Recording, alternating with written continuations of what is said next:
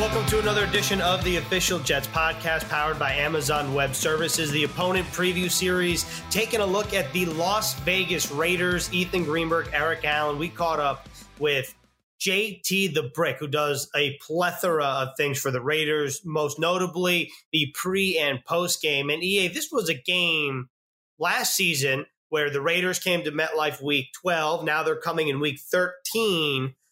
But this was one of the most dominant performances that the Jets had in all of 2019. I think the Raiders were feeling themselves at that point. They were feeling pretty good, no doubt about it. And they were on quite a stretch of quality football, but the Jets just handed it to them. And at one point during that blowout victory, John Gruden waved the white towel. He got Derek Carr out of that ball game, and the green and white had a runaway.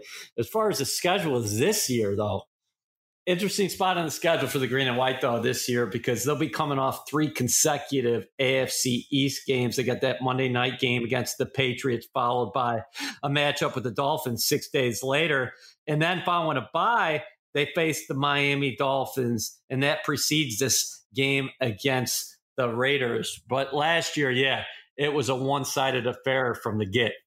And this Raiders team has had a lot of upgrades, most notably on the offensive side of the ball, especially when you think of the draft. Most notably, Henry Ruggs III, the speedster out of Alabama. Most people thought maybe it's Jerry Jeudy, maybe it's CeeDee Lamb, the first receiver off the board. Well, okay, instead, it's the speedster, almost like a page out of Al Davis's book, bringing him to the silver and black.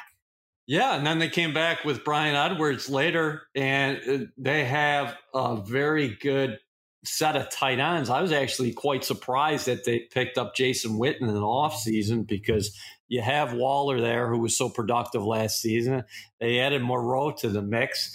And then you have Josh Jacobs, who had a stellar rookie season. The line comes back intact. So one of the big question marks, I think, for them offensively was, what are you going to do at receiver? And they think they have some pieces in place. I kind of look at the other side of the football and say, they addressed the defensive side, no doubt about it, in the offseason through free agency. How much better are they going to be? Because you got to score points in this league, no doubt about that. But you got to stop people too.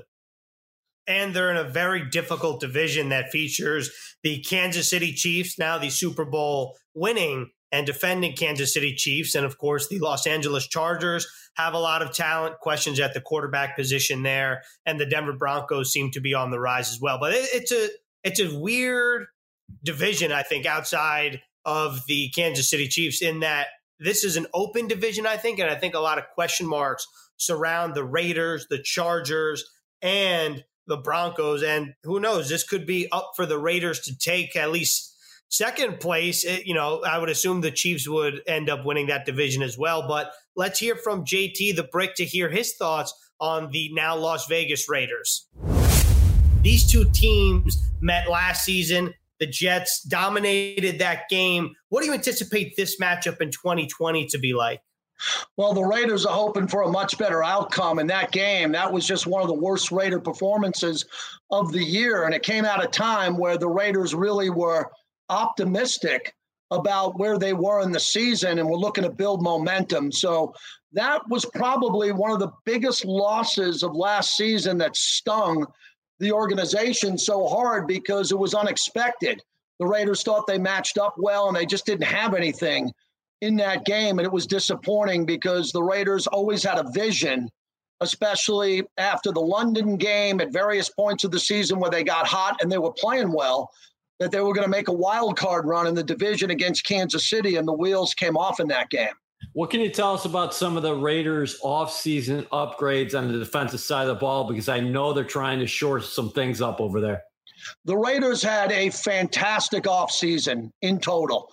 And I've been with the Raiders over 21 seasons. This is my 22nd season. And this was one of the most unique off seasons I've ever seen, because in the draft, I thought they were going to go all defense, and they loaded up on the offense because they were productive on the defensive side, bringing in Heath, the safety, Carl Nassib. They brought in 2 linebackers with Nick Kwiatkowski and obviously Corey Littleton, which has been really the demise of the Raiders lately is they haven't had enough playmakers on the defensive side of the ball. Max Crosby had an unbelievable rookie season. Cleveland Farrell is having an unbelievable offseason, getting bigger and better. Jonathan Abram, their star safety of the future, only played one half of the first game against Denver. So they're getting a top pick back for his first year this year, an additional first-round pick. And the defense just feels like it's going to be much more productive, much better in space, a much better tackling defense. And Paul Guenther, the defensive coordinator, finally now has more playmakers and especially depth. They have depth now on the defensive line to bring a rotation after all these quarterbacks they're going to face, including Sam Darnold. Just keeping things on the defensive side of the ball, if you are Sam Darnold, Adam Gase, and this offense, where do you go about attacking the Raiders' defense? Well, I think everybody's going to attack the Raider defense more in the passing game than the running game if you just look at the stats over the last couple of years. But the Raiders brought in Prince Amukamara. They drafted a first-round cornerback out of Ohio State, Damon Arnett. They're trying to upgrade that defensive secondary, and they brought in playmakers on the defensive side. So, just knowing Adam Gase and what we could see with Sam Darnold, I expect them to try to throw.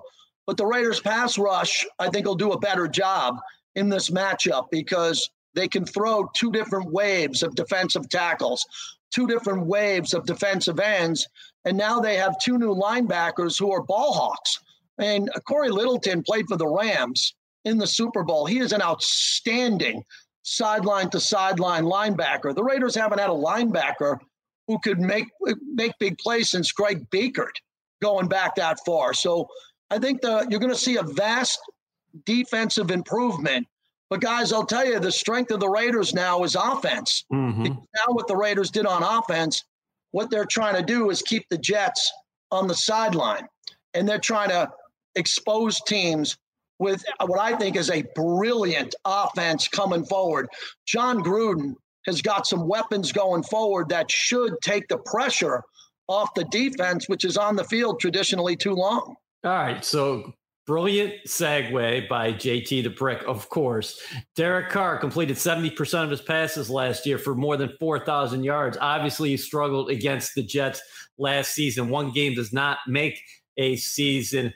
What's next for him in this offense and some of the pieces they have there? Most notably in the draft, I see they addressed the wide receiver position, getting Henry Ruggs Jr., a guy who can absolutely fly. And then an underrated value pick, I think they came back later with South Carolina stud Bryan Edwards. Yeah, you nailed it right there. And Lynn Bowden and what they have, the depth that they have with Josh Jacobs at running back and what they want to do.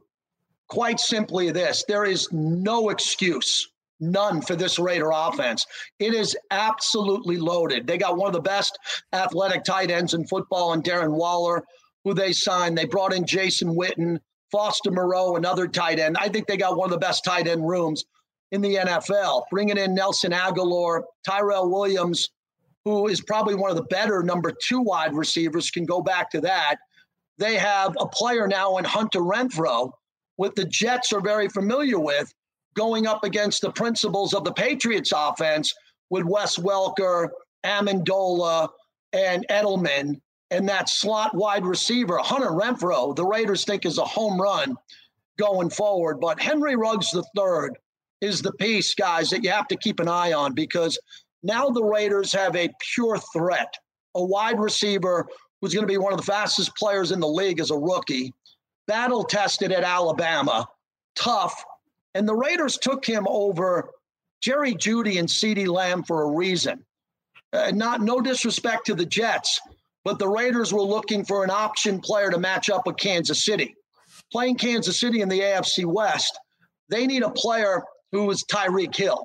And they went out and got that guy that they can put in motion, line him up in the slot, line him up wide. He's going to touch the ball in the backfield at the line of scrimmage. So for John Gruden, he has so many weapons now in a power running game with a fullback in Alec Ingold and a running back with Josh Jacobs, who, if he didn't get injured for a few games last year, probably would have ran for 1,500 yards.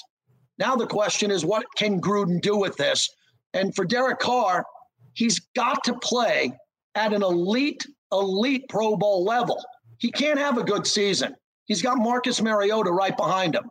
And by the time the Jet game comes along on the schedule, you'll know a lot about this conversation with Carr. He's got to be more explosive downfield, and he's got to play at a Pro Bowl level for the Raiders to make the playoffs. Just expanding off of what you just said, can you elaborate what you meant by that, by Derek Carr needs to be a little more explosive? I guess what's the general vibe from Raiders fans about their quarterback, Derek Carr? I spoke to a coach today who compared Derek Carr's mind with Drew Brees. Derek Carr knows everything of this offense now with John Gruden in his third year. Okay, the Carr is tough.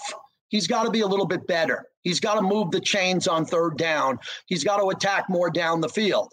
He threw for 70%, as you guys know. He throws for 4,000 yards. Those are good numbers. But when you play in a division with Patrick Mahomes, when you have 3rd and 16, 3rd and 12, Derek's going to have to be able to make more plays outside the pocket. He's going to have to make better decisions downfield and attack more. And I believe he can make every throw. He's proven that. He had a great season in 2016 before he broke his ankle in what would have been an unbelievable opportunity for him to play in the playoffs, even though he helped the Raiders get to the playoffs. And now Carr in this offense is going to have to take it to the next step. He's got to step up in the pocket and let the play develop. Instead of 7 to 10 yards, let it develop from 17 to 25 yards and just make a couple of bigger plays in each game. And he's in the absolute prime of his career. He's been paid a boatload of money.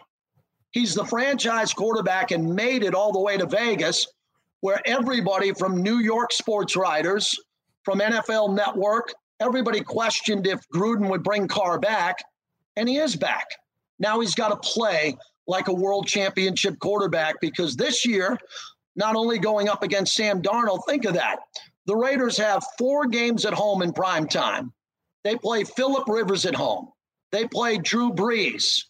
They play the great Tom Brady coming in from Tampa Bay. Patrick Mahomes twice. Josh Allen comes in with Buffalo. This Raiders schedule is an absolute beast, and they open up against Carolina on the road. If they can win that game against a team that lost their starting quarterback, breaking in a new coach and a new quarterback, they'll open up Allegiant Stadium in Vegas, the new Death Star of the Raider Nation, with Drew Brees on Monday Night Football, and hopefully build some momentum.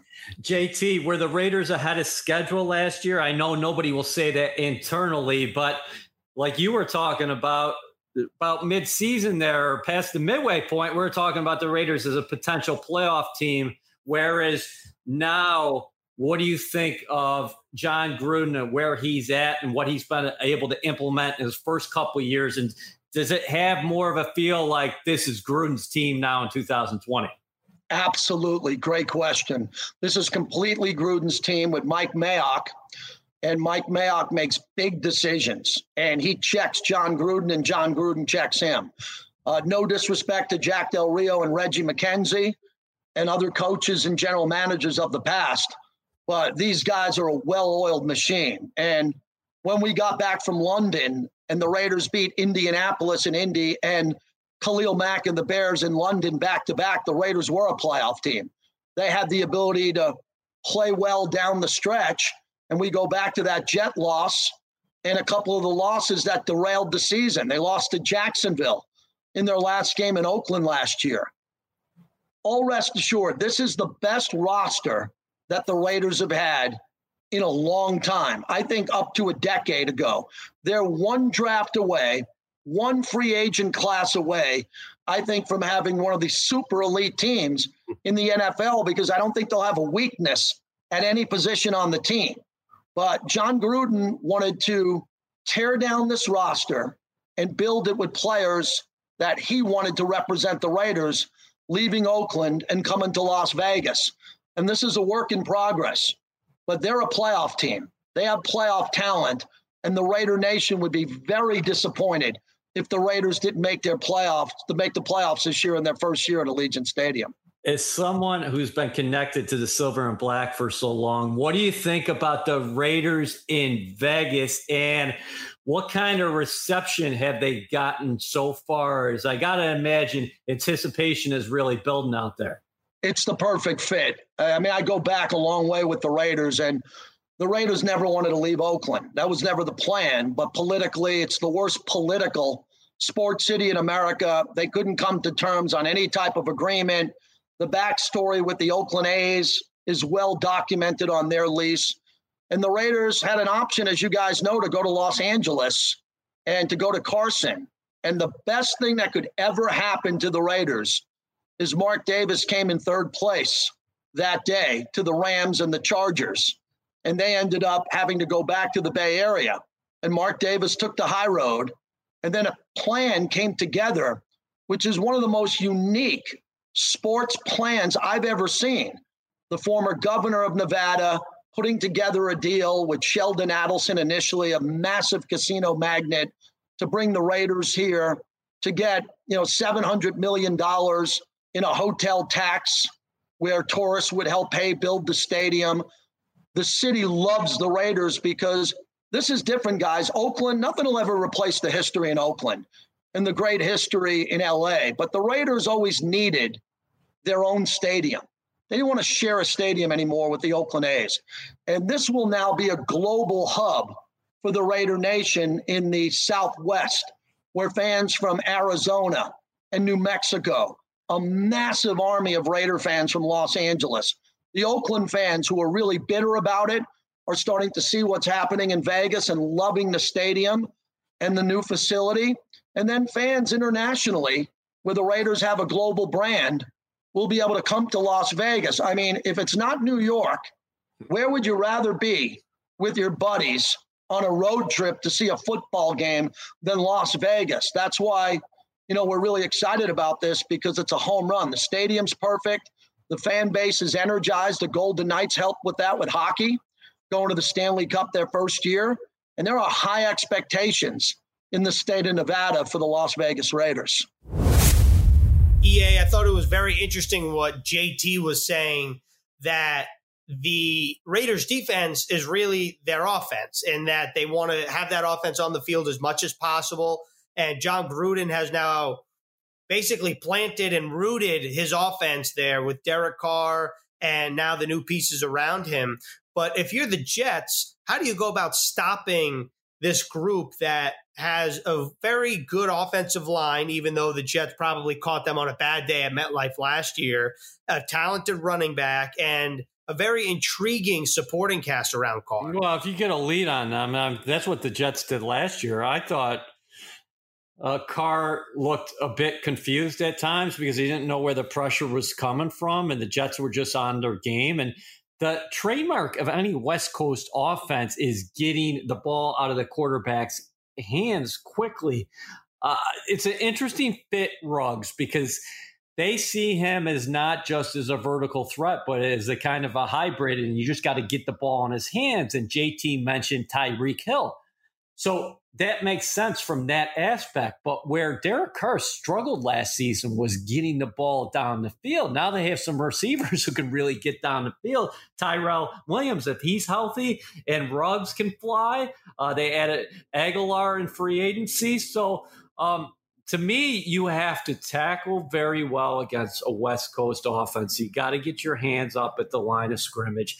And what the Raiders do, they're not a typical, okay, we're just going to pass the ball, we're a finesse offense, because Josh Jacobs brings that physicality to the game. So I think you got to make sure you take care of him first as far as offensively, and then get after Carr. Hopefully play with the lead, because last year when the Jets were playing with the lead, they were dictating things on nerd terms, and it was just a long day at the office for Carr and company.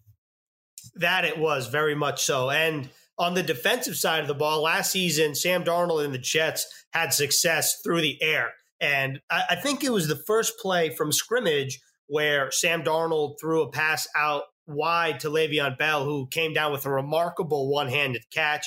And then, of course, Braxton Berrios had that long catch and run, and he got shoved out of bounds on like the 2-yard line or something like that. So do you think that this game, the Jets should also look to attack the Raiders defense in the air? Oh, yeah. But I mean, I would obviously make them play the run as well. You look at the Raiders across the board, their numbers were not good defensively last year. JT's talking about that offense holding on to the football and keeping that defense on the sideline. And what the Raiders really need this year, on paper, they need a big year immediately out of a couple former Rams and Corey Littleton, who plays a linebacker position, and, of course, LaMarcus Joyner as well.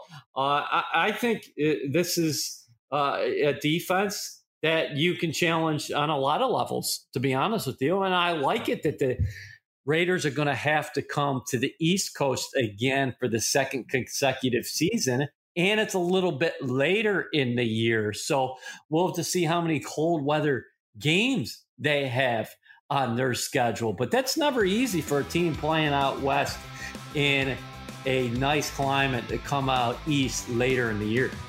All right, well, there you have it. The official Jets podcast powered by Amazon Web Services, the opponent preview series, talking about the Las Vegas Raiders. And next up, Ian and I go out west to the Seattle Seahawks.